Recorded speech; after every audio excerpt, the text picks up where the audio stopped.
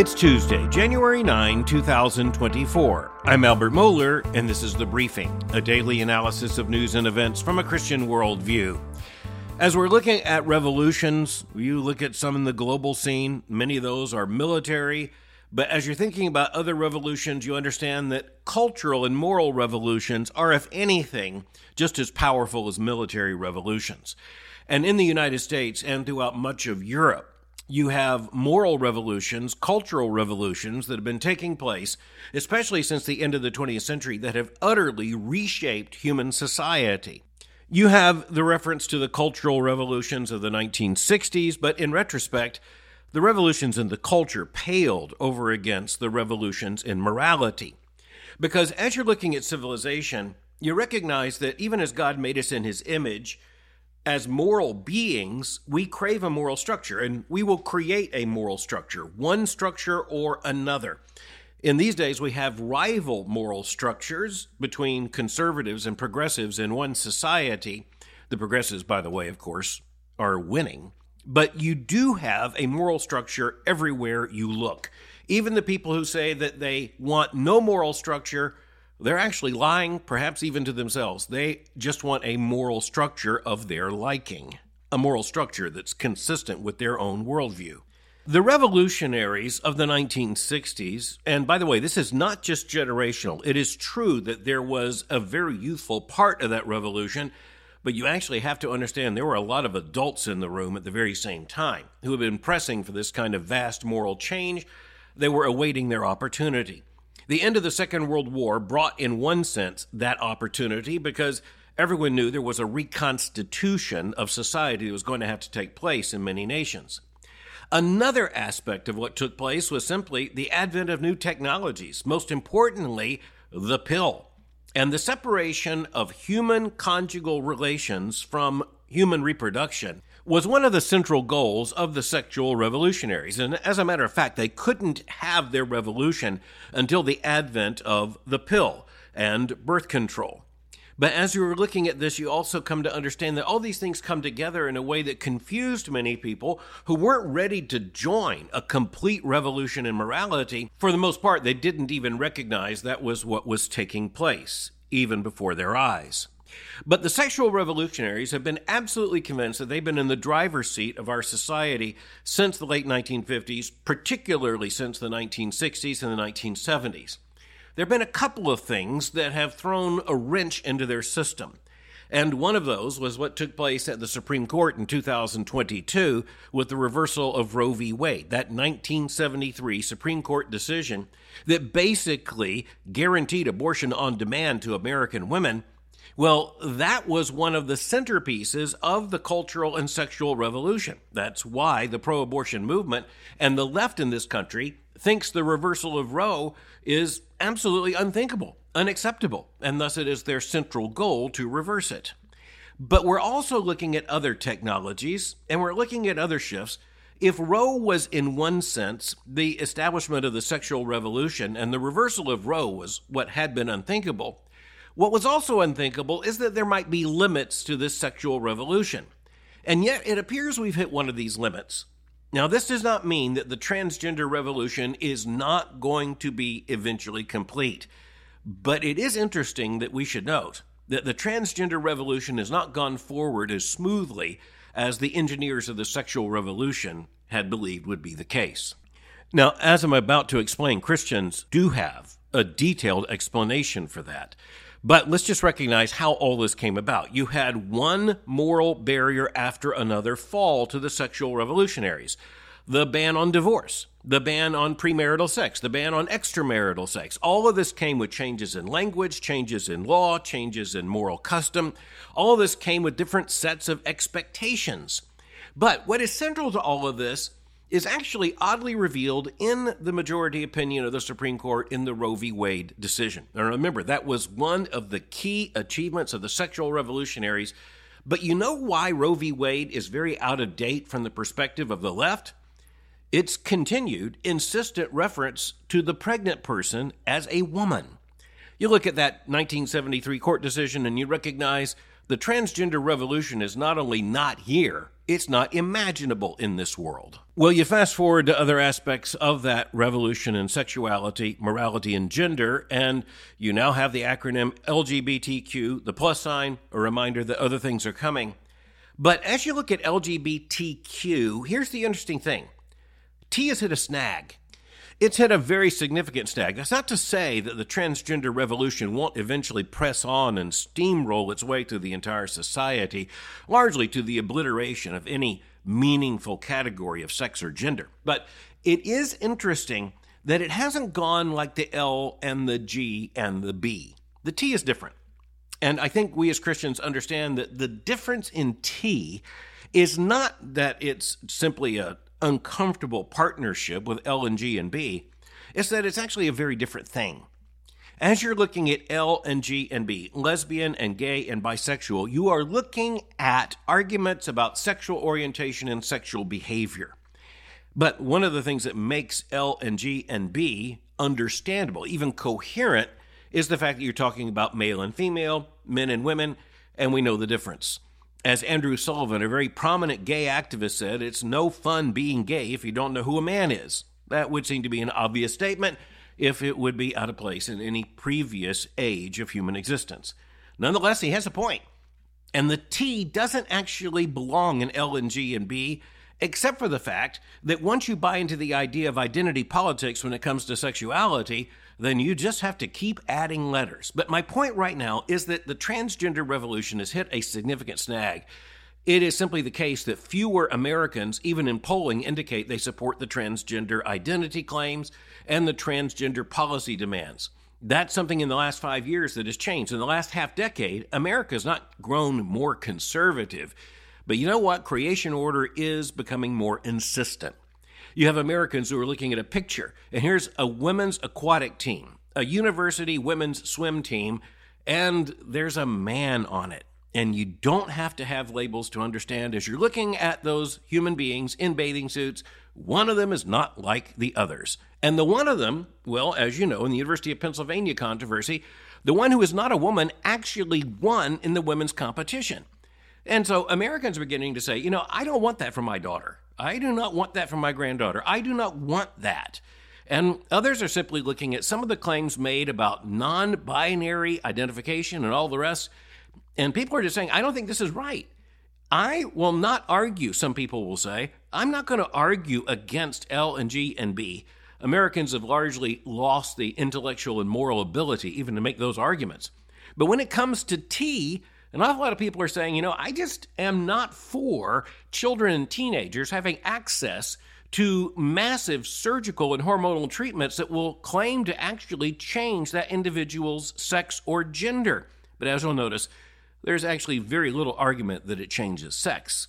It's the argument that it changes gender. But these days, it's a part of the revolution that gender trumps sex, as in biological sex. Now, this takes us to the state of Ohio. It takes us to what is known as House Bill 68. House Bill 68 passed not only in the House, but in the Senate there in Ohio. It is legislation that would ban hormonal and surgical treatments for children and teenagers, that is to say, non-binary or sex reassignment or gender affirmation surgeries, regardless of the Orwellian language that is used. It would say no to those in the state of Ohio for children and teenagers. The law went a little bit further and very helpfully also said that when it comes to school athletics, K through 12, and when it comes to state-supported higher education in the state of Ohio, only biological women can compete on girls and women's teams. Biological females only.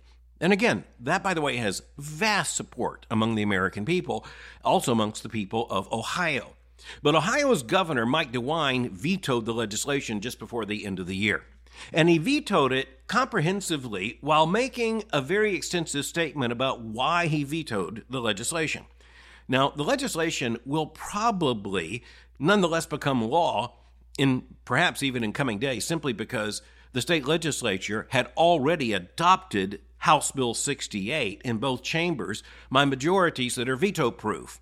So the governor knows that. The governor was thus making a statement, and perhaps he was also trying to prevent the law from taking effect in order that he can make some changes.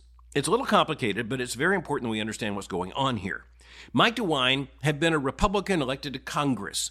He had been a Republican who'd served in the United States Senate. He had served as Ohio's Attorney General, and he's now in his second term as the Republican governor of Ohio. Now, even as his life has changed in all those different roles, the state of Ohio has changed. It has gone from being the quintessential swing state in American politics to being basically a red state, certainly when it comes to presidential politics. In the most recent Senate election there in the state of Ohio, Republican J.D. Vance was elected. And you're looking at the fact that the open Senate seat in 2024 is going to be very closely watched. But Ohio is increasingly a red state, and Mike DeWine knows that. He is a Republican, but he's a Republican significantly out of step with his party on this issue. Now, in Ohio, governors can issue what is known as a veto statement when they issue a veto, and in this case, a veto message was offered by the governor. He said that his action vetoing the legislation was about, quote, protecting human life. He went on and summarized his argument by these words, quote, parents are making decisions about the most precious thing in their life, their child, and none of us should underestimate the gravity and difficulty of those decisions, end quote. Very interesting. There you have DeWine making a typical Republican argument about parental rights. And most Republicans, most Christian conservatives would say that in the main, parental rights are to be respected and are to trump all other considerations.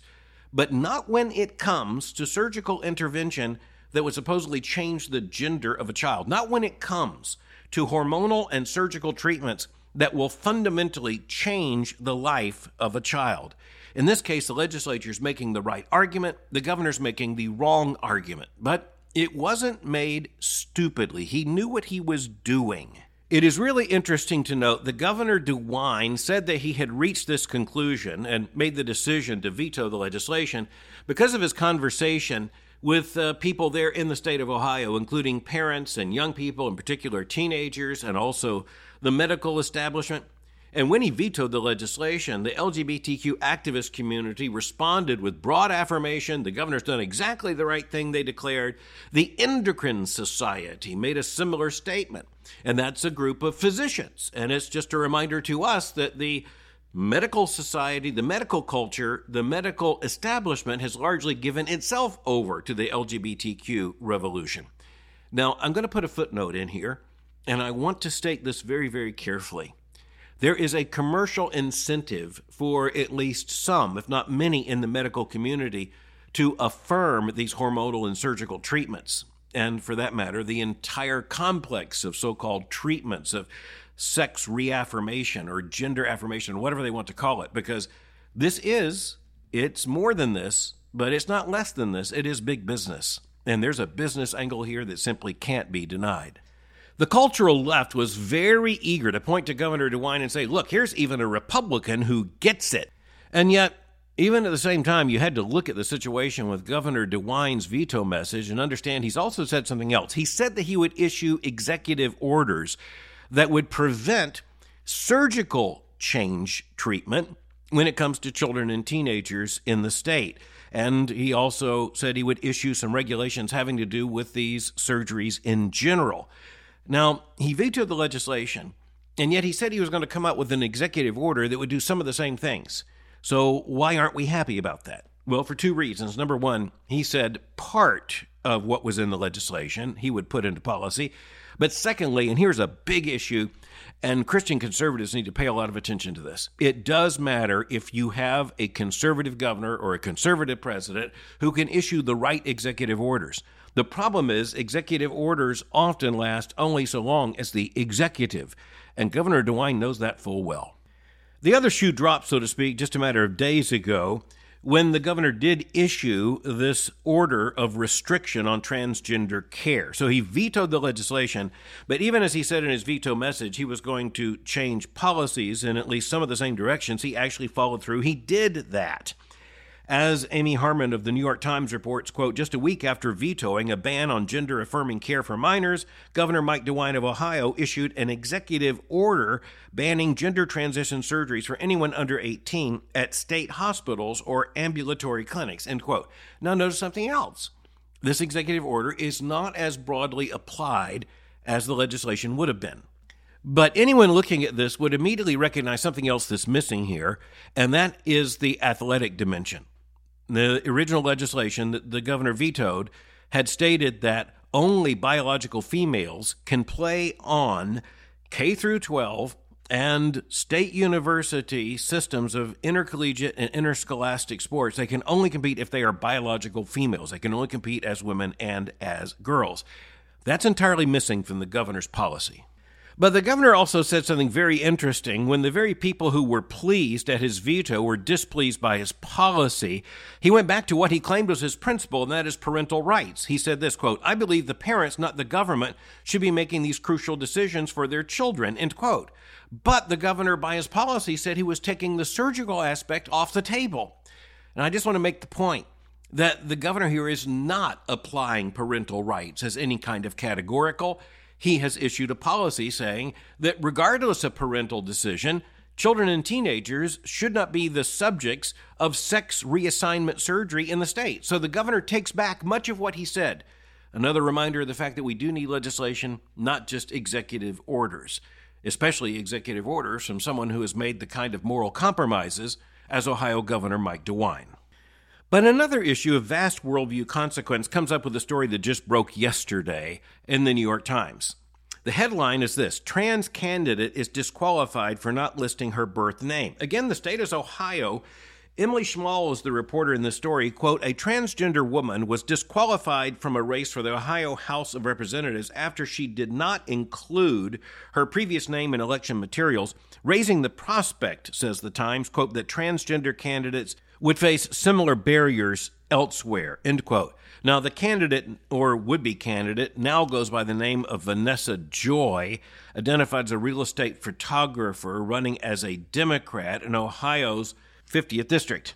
The woman, again, is now identified as Vanessa Joy, and the candidate, or would-be candidate, said, quote, "Had I known this law existed, I likely would have bit the bullet and put my dead name next to my legal name." The candidate went on to say, quote, "I would have done it because I care enough to get on the ballot, but this will be a huge barrier to entry for transgender people."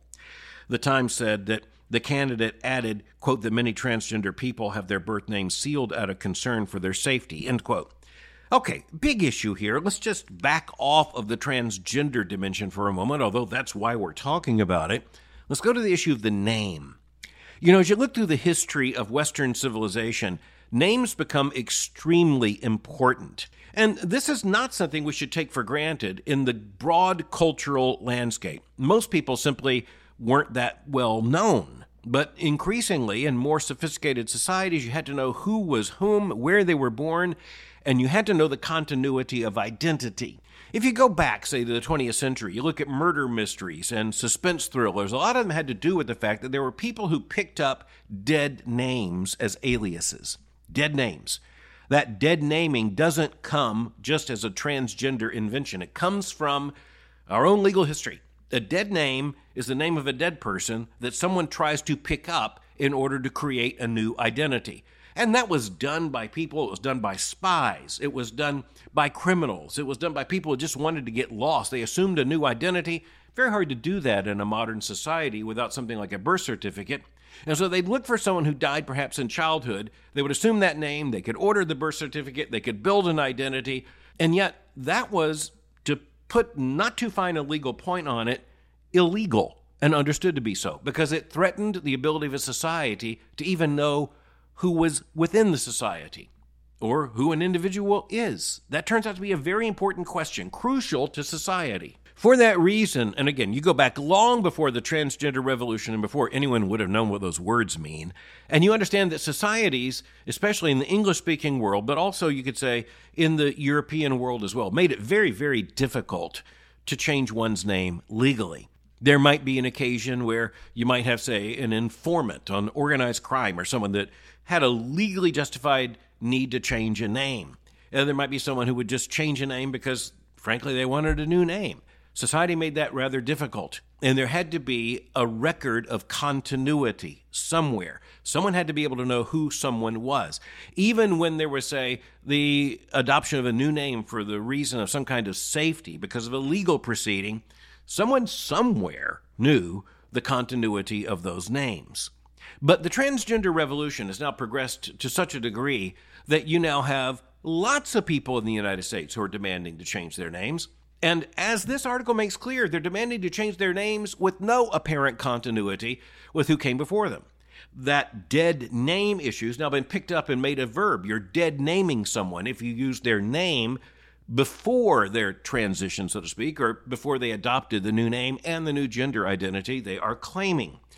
But there's another point made in this article, and that is this. Voters have a right to know who someone is. They have a right to know the background of individuals if they're going to be voting in elections.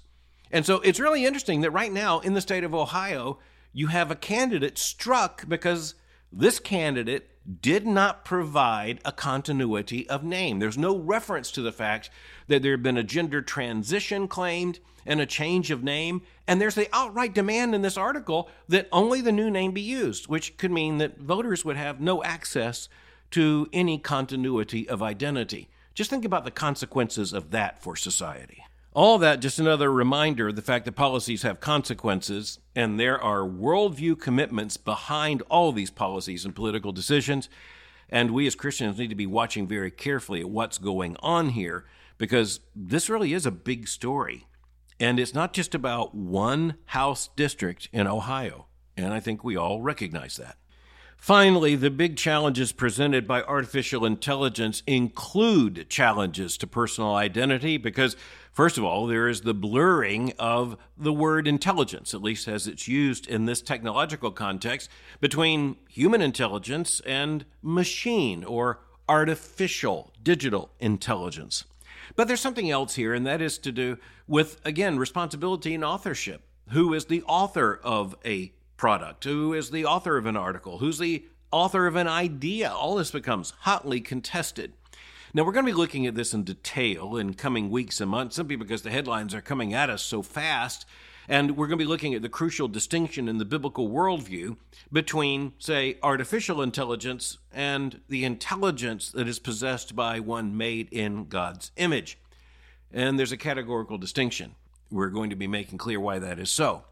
But there are also new challenges, and in a fallen world, these challenges sometimes come to us from the very dark places. Yesterday's edition of the New York Times also had a front-page business section article on the challenge that artificial intelligence is presenting to those who want to have any limits whatsoever when it comes to, say, pornography.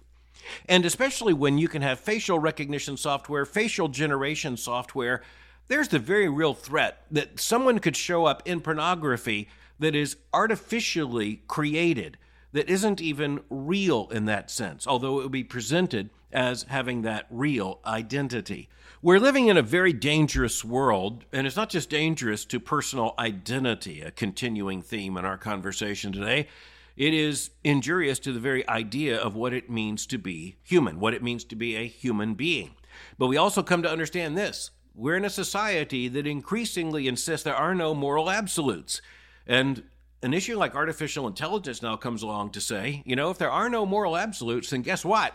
Here's what the world looks like without moral absolutes. If it's not absolutely wrong to do this, using someone's artificially generated face on a pornographic image, if it's not absolutely wrong, then guess what? It's going to be very hard to act or legislate against it. But here's the other point. If it is absolutely wrong, if it is absolutely evil, then guess what? There is a moral absolute. The only argument is about where that moral absolute is to be understood to fall and how it is to be defined. We're living in an interesting moment when many of the people who had insisted that there are no moral absolutes are increasingly, vocally, and even with a sense of emergency crying out, that's absolutely wrong. About the fact that there is absolute wrong, well, we know that they are absolutely right. But we also know they are increasingly hypocritical because they want to say over here there are no moral absolutes when they want to say over there, oh, that's absolutely wrong. Is at least part of our responsibility to understand the problem with that dichotomy. Thanks for listening to The Briefing. For more information, go to my website at albertmohler.com. You can follow me on Twitter by going to twitter.com/Albert Mohler. For information on the Southern Baptist Theological Seminary, go to sbts.edu. For information on Boyce College, just go to boycecollege.com. I'm speaking to you from Davenport, Florida, and I'll meet you again tomorrow for the briefing.